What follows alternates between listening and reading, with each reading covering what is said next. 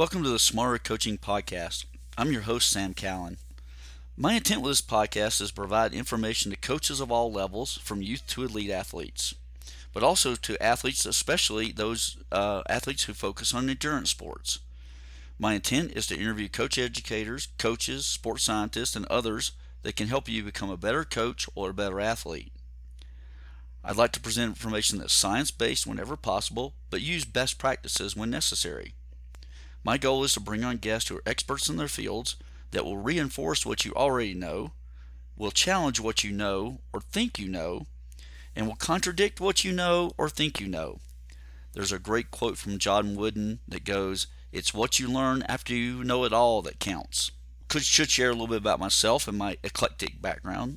Currently, I'm an instructor teaching courses in exercise physiology, nutrition, program design for personal trainers. I call myself a runner, although I'm currently laid up with an injury. I also coach adult distance runners and spent a couple of years doing triathlons myself. So if you're looking for a coach to help you get faster or complete a race, drop me a line. I'll put my contact information at the end of the pod. In the past, I've worked for the USOC as a sports scientist and at USA Cycling as a sports scientist and coaching educator.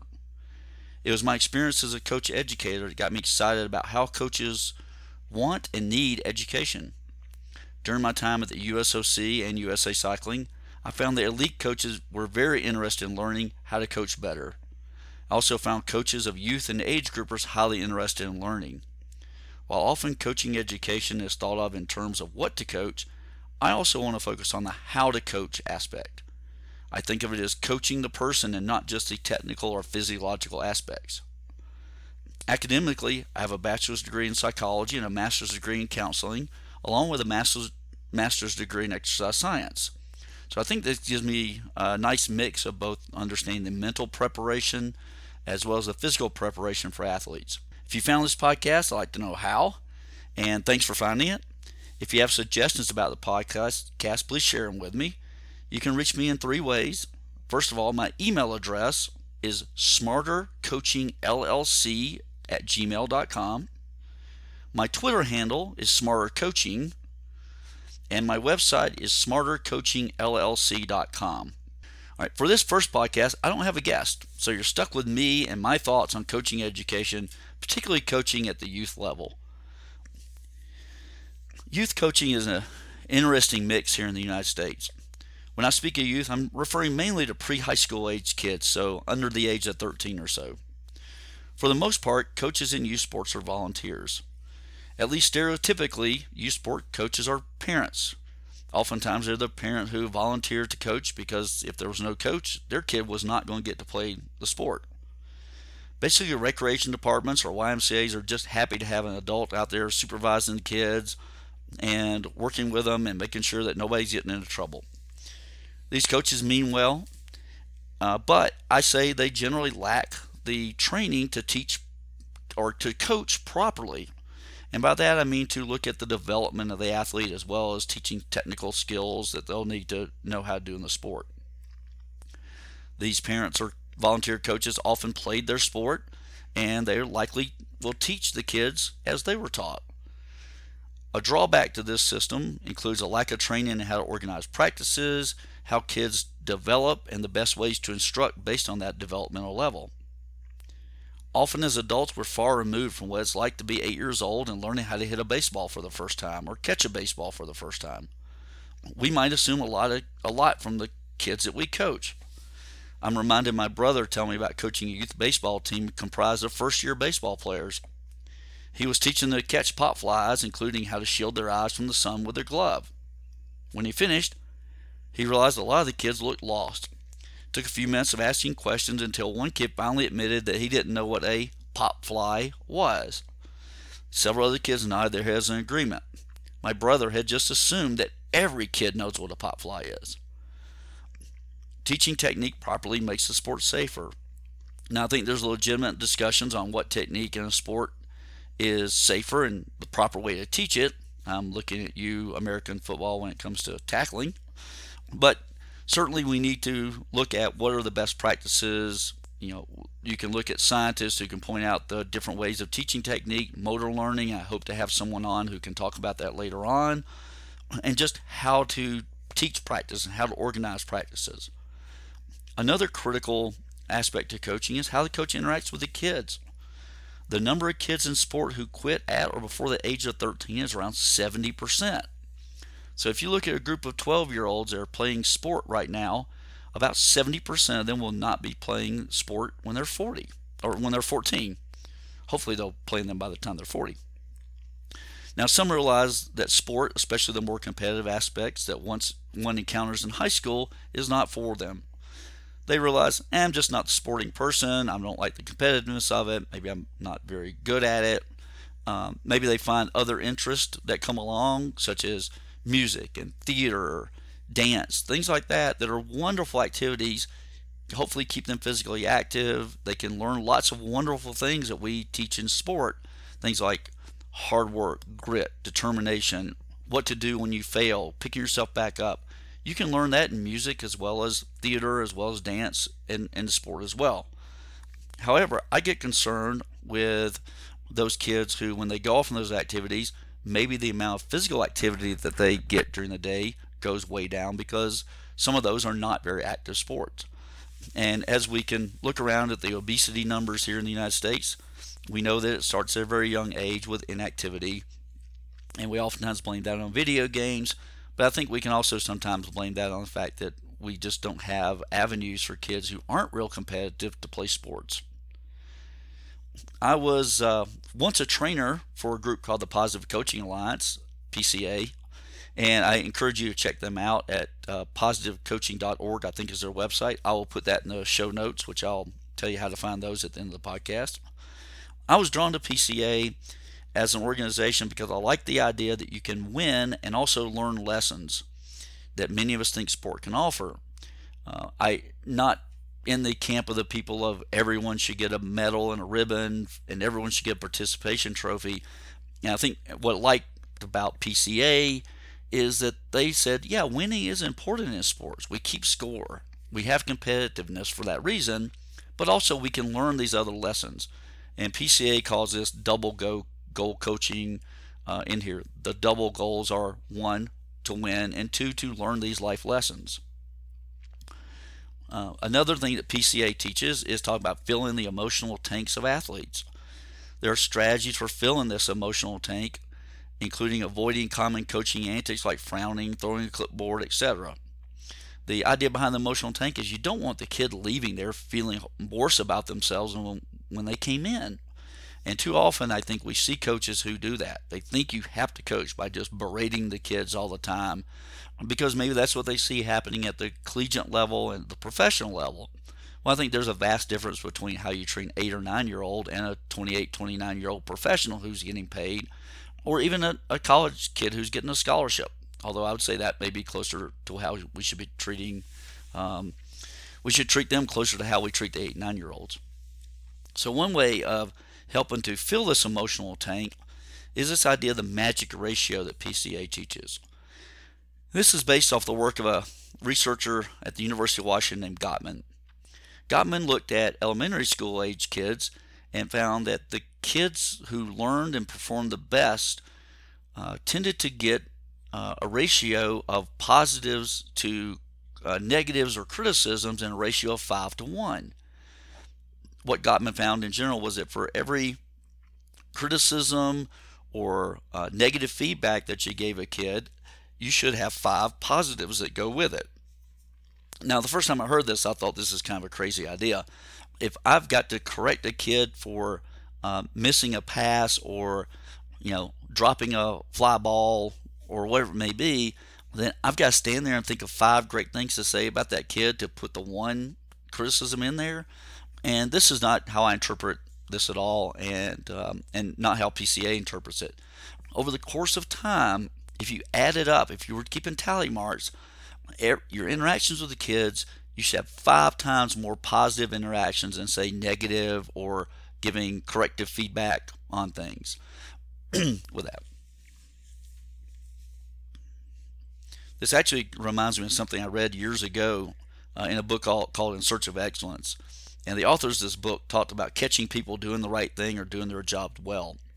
The same to me can apply to kids you coach. praise them when they do something well. And I mean, anything that they do well, praise them for it, especially early on, right? Praise them for hustling. One of the things with this is that you can praise them when you do so. You want to praise them very specifically toward what they did. You don't want to give them the "good job, Susie" out there sort of thing. You want to tell them what they did a good job doing, rather than saying, "Hey, nice job out there today, Susie." Point out to Susie, "Hey, Susie, I love the way you hustle after that ball. I love the way you were in the right position when you to get that pass or to receive it." Be very specific with that praise so that they understand exactly what it is you're looking for. It also helps to keep down just that sort of token "good job out there today, guys," when they may realize, "Hey, what, didn't he see me screw up on that play? What is he talking about? I had a terrible practice today." With that, if you're very specific with it, then also that praise becomes much more meaningful to them. Another area of concern with youth sports is using physical activity as punishment.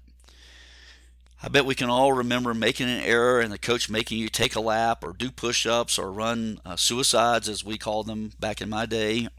Suicides were in basketball, you would run from the end line to the free throw line, back to the end line, half court line, back, that sort of thing. My issue here is that kids become to associate physical activity with punishment.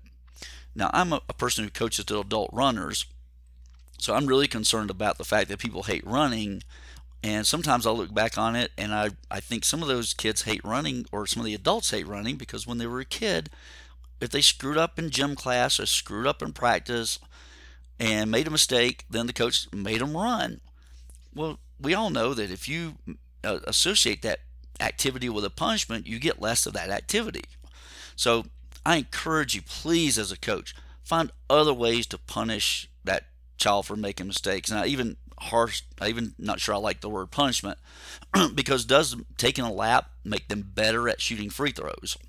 Does it make them better at wherever they did? Figure out another way.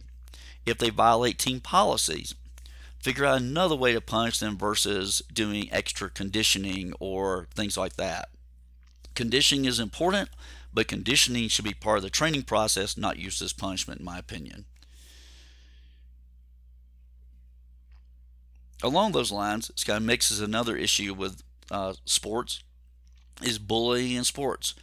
And there have been some horrific cases lately in the news about bullying. I say lately, I'm recording this in late October of 2016. There had been just recently a Outside the Lines episode on ESPN about a kid who was bullied, and they went into some other horrible stories about kids who were just bullied. And to me, it went beyond bullying. It went into sexual assault in some cases. And with that, I think there is, bullying and hazing, and there's a continuum on here where things fall. And where one thing begins and another thing ends, there may be some gray area. At what point is it hazing? At what point is it bullying? Look, I'm not the expert. I'll get somebody on here to talk about that part of it. But certainly needs to be addressed when a kid is picking on another kid and making their life uncomfortable or miserable. And I think we as coaches and adults need to step in and stop that. How we go about doing that, again, going to look at that, hopefully an upcoming episode. I did read a story recently that kind of melded these last 2 points of the bullying and the physical activity for punishment. I saw a story, and I'll link this in the show notes, about a youth volunteer football coach who made a kid who was accused of bullying run laps as punishment. Now, my first thought when I saw the headline was, okay, well, at least he addressed the bullying part of this, right? Would I have preferred he have some sort of other punishment in laps? Sure. But he at least addressed the bullying, hopefully to get stopped. Then as I read the story, the league that he worked for suspended him for issuing that punishment. And as I read through the story in the Washington Post, it talked about the league said they didn't think that was an appropriate way to punish it, but at the same time, the league had no policy or no training on how do you deal with bullying if you're the coach. I think that the league was wrong to suspend this coach. I think they could have taking the coach that here's some proper training. Hey, maybe run laps the next time is not the best way of doing this, but let's properly train our coaches, and let's use this as a great moment to educate all our coaches and our parents about bullying and what the consequences are. With that, I did remember in the story there is a bullying policy that I'm sure everybody signed off on and nobody read, right? Typical policies.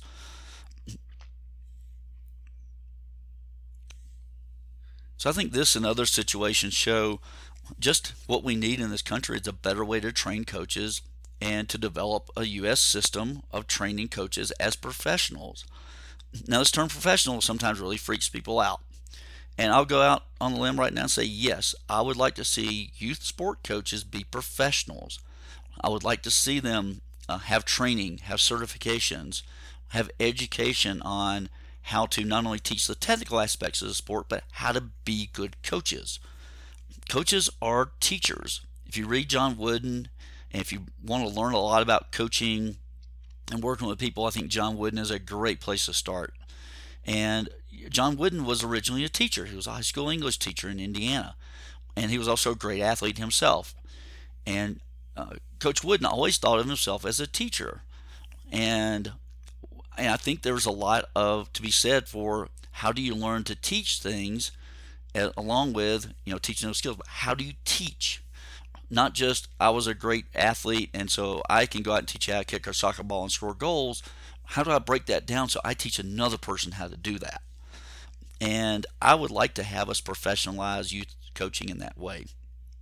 I would like to have it so that a person can grow up and they say, I want to be a coach. I want to coach 10, 11-year-olds because I love those kids. They're great age. They're aware of themselves enough that they know how to follow instructions, and I can teach them those things.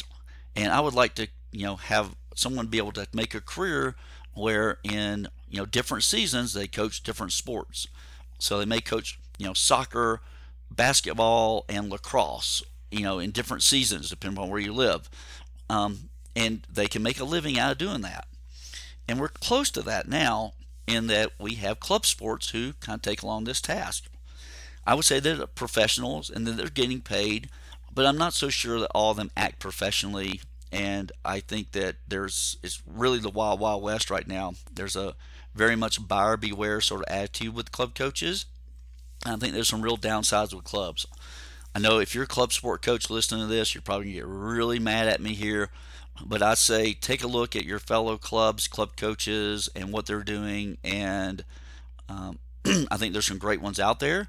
But I also think there's some folks who are, while they are coaching for the right reasons, they're also looking at it going, this is how I'm making my living. I've got to do some things that maybe aren't that great or that don't fit into what I think are that great. Some sports have a really strong club aspect, right? I think of swimming and soccer as two of those, and particularly swimming. Having friends here I live in Colorado, having friends talk about the difference between the swim team at the high school and the swim team at the club level, and they talk about the club coaching is so much better. And swimming has a great coaching program. The American Swim Coaches Association is very good, do a lot of training with that. And there's a conflict sometimes between the high school and the club. We see that in soccer as well.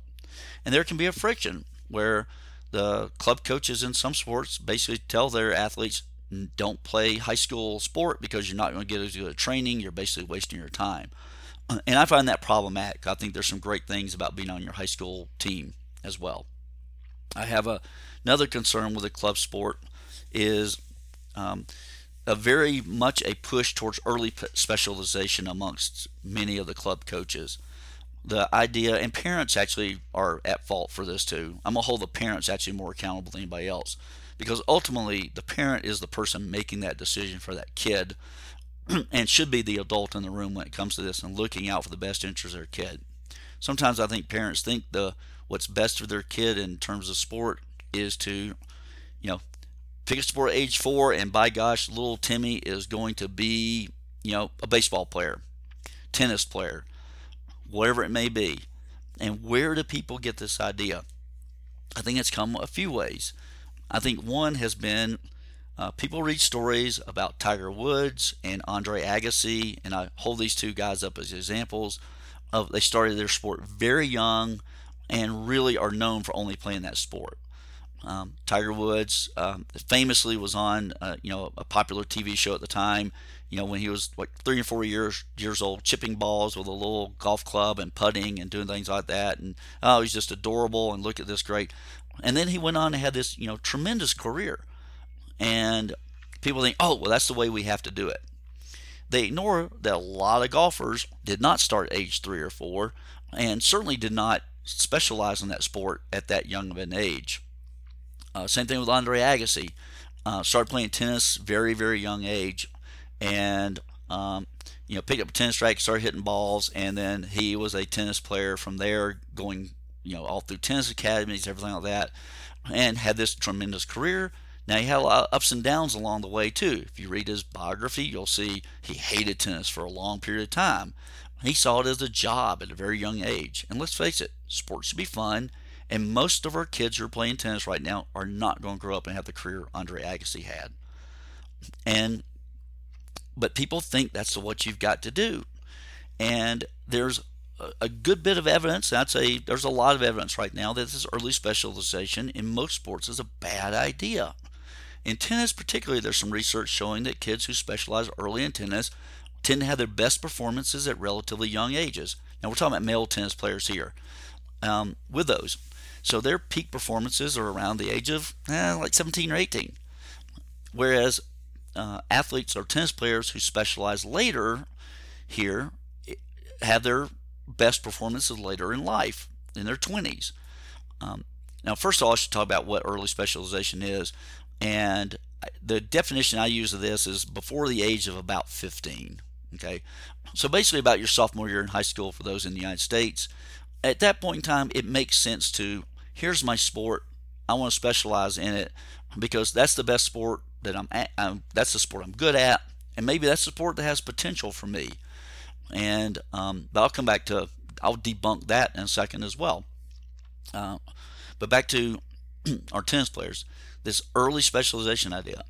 And club coaches really push this, and I think sometimes because, one, they just don't know any better, but I think sometimes there's also this aspect of, I want to keep this kid year-round because that's money in my pocket. If I'm charging this kid a few $1,000s every few months to do my program, that's money in my pocket. If they go off and play high school baseball, for instance, for that 3 or 4 months, I'm not getting any money out of that. Maybe they're coming in and using the batting cages or something in my facility, but I'm not really getting that much money. I spoke to a friend of mine recently whose son is about to go off and play college baseball, and very happy for him. He's a good kid. And I asked her, how much do they think they spent last year on his baseball? And she said they estimated around $8,000 to $10,000 by the time you count in travel to tournaments and equipment and club fees and coaching fees and all this stuff. And I didn't do this to her face, and if she listens to this, she'll know what I'm talking about. But I look at that and go, that's $8,000 to $10,000. They have the income to dispose on that. It's their money, fine. And he got a scholarship out of this. But I'm wondering, okay, that's $8,000 to $10,000. Is the scholarship that he's getting worth that amount of money? And now that was just for 1 year. He's done that for several years. And there's a longer story that I feel like I won't tell today because I'm kind of already running a little bit long about a tennis player and his dad and doing the calculations with that. Maybe I'll tell that story another time with that one. But back to the early specialization thing. I'm sorry, I'll tell you ahead of time, I sometimes get off on tangents even though I have notes here on what I'm trying to follow with that. The early specialization is really a concern in some sports because it can increase the risk of injuries. And we're perhaps seeing that in baseball with players who specialize in baseball, particularly pitchers who end up with this horrible injury of the ulnar ligament, which is in the elbow, that leads to this surgery that a lot of people have heard of, Tommy John surgery. They have to reconstruct that ligament in there, or the tendon. And what happens is this, from overuse, the joint becomes inflamed and you get damaged and you have to undergo this very surgery that takes a year to return from. Well, we're seeing that in younger and younger kids, and it seems like at least doctors are reporting they're seeing it more and more in kids who play that sport year round. Basically, if you're pitching year round, you're not ever giving your body and the elbow a chance to rest. Playing other sports where you may still have to throw is fine. Throwing a football is a very different action than throwing a baseball. You don't see this injury in quarterbacks. Okay, for one thing, they just don't throw the ball that much at any given time, or with that velocity, and the weight's different, the motion's different. There's biomechanical aspects of that. But even if the kid's a high school pitcher on the baseball team in the spring and playing fall football and is a quarterback, it's still a different enough motion that he's able to let that elbow grow, mature, and recover from the stress of the baseball season from the spring and probably the summer too with this. The flip side of early specialization is really what folks, coaching educators, typically point out is this idea of multilateral development. I like this idea of, for one thing, it's kids playing lots of sports. And this can go back to something like sampling, where at a young age, have a kid play as many sports as they possibly can. Let them find out the one they really like and enjoy. And they want to pursue that sport, that's fine. But I would say have them play another sport at another time of the year to experiment. I think for a few things. The idea that you can figure out age 4 that this kid is going to be a baseball player, to me, is ludicrous. What did when you were at 4, what did you want to do with most of your time? When you're 8, 12, I think, at least I'm in my early 50s, a lot of us, my buddies, we want to be astronauts. Some of us still want to be cowboys for that matter. Well, the odds on doing that are pretty long. A friend of mine wanted to be a, Major League Baseball player.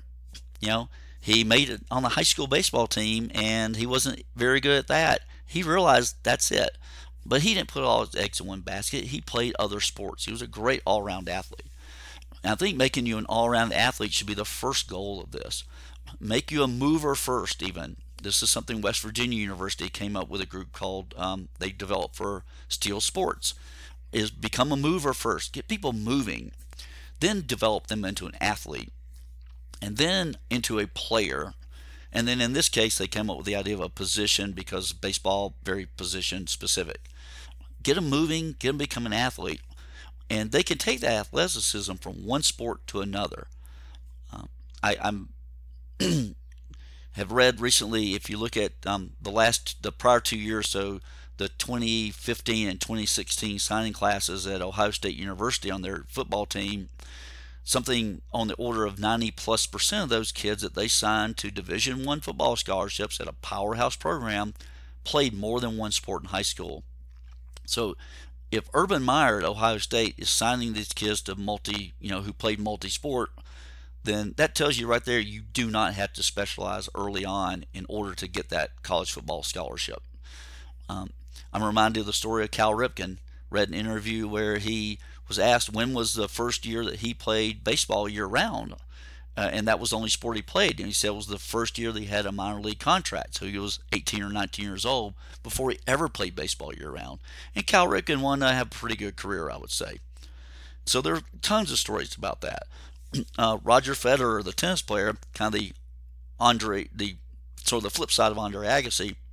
While Federer started playing tennis very young, he still played other sports like squash and soccer, and then at the age of 12 he specialized in tennis. He stopped playing those other sports and focused on tennis. Now, to me 12 may be a little bit early, but that's way better than 4. Okay, with this. Another one on the multi-sport side here, and this kind of goes back to football a little bit. And the 2016 NFL draft, over 80% of the first round picks in the NFL draft played more than one sport in high school. And I know of a few other examples too here, and I know I'm cherry picking examples here, I admit it, but I want to reflect that you don't have to do this. Looking at college athletes who played multiple sports in high school and even in college in some cases. I think about John Elway, who was, one of the great NFL quarterbacks. Well, in college at Stanford, he was the starting quarterback.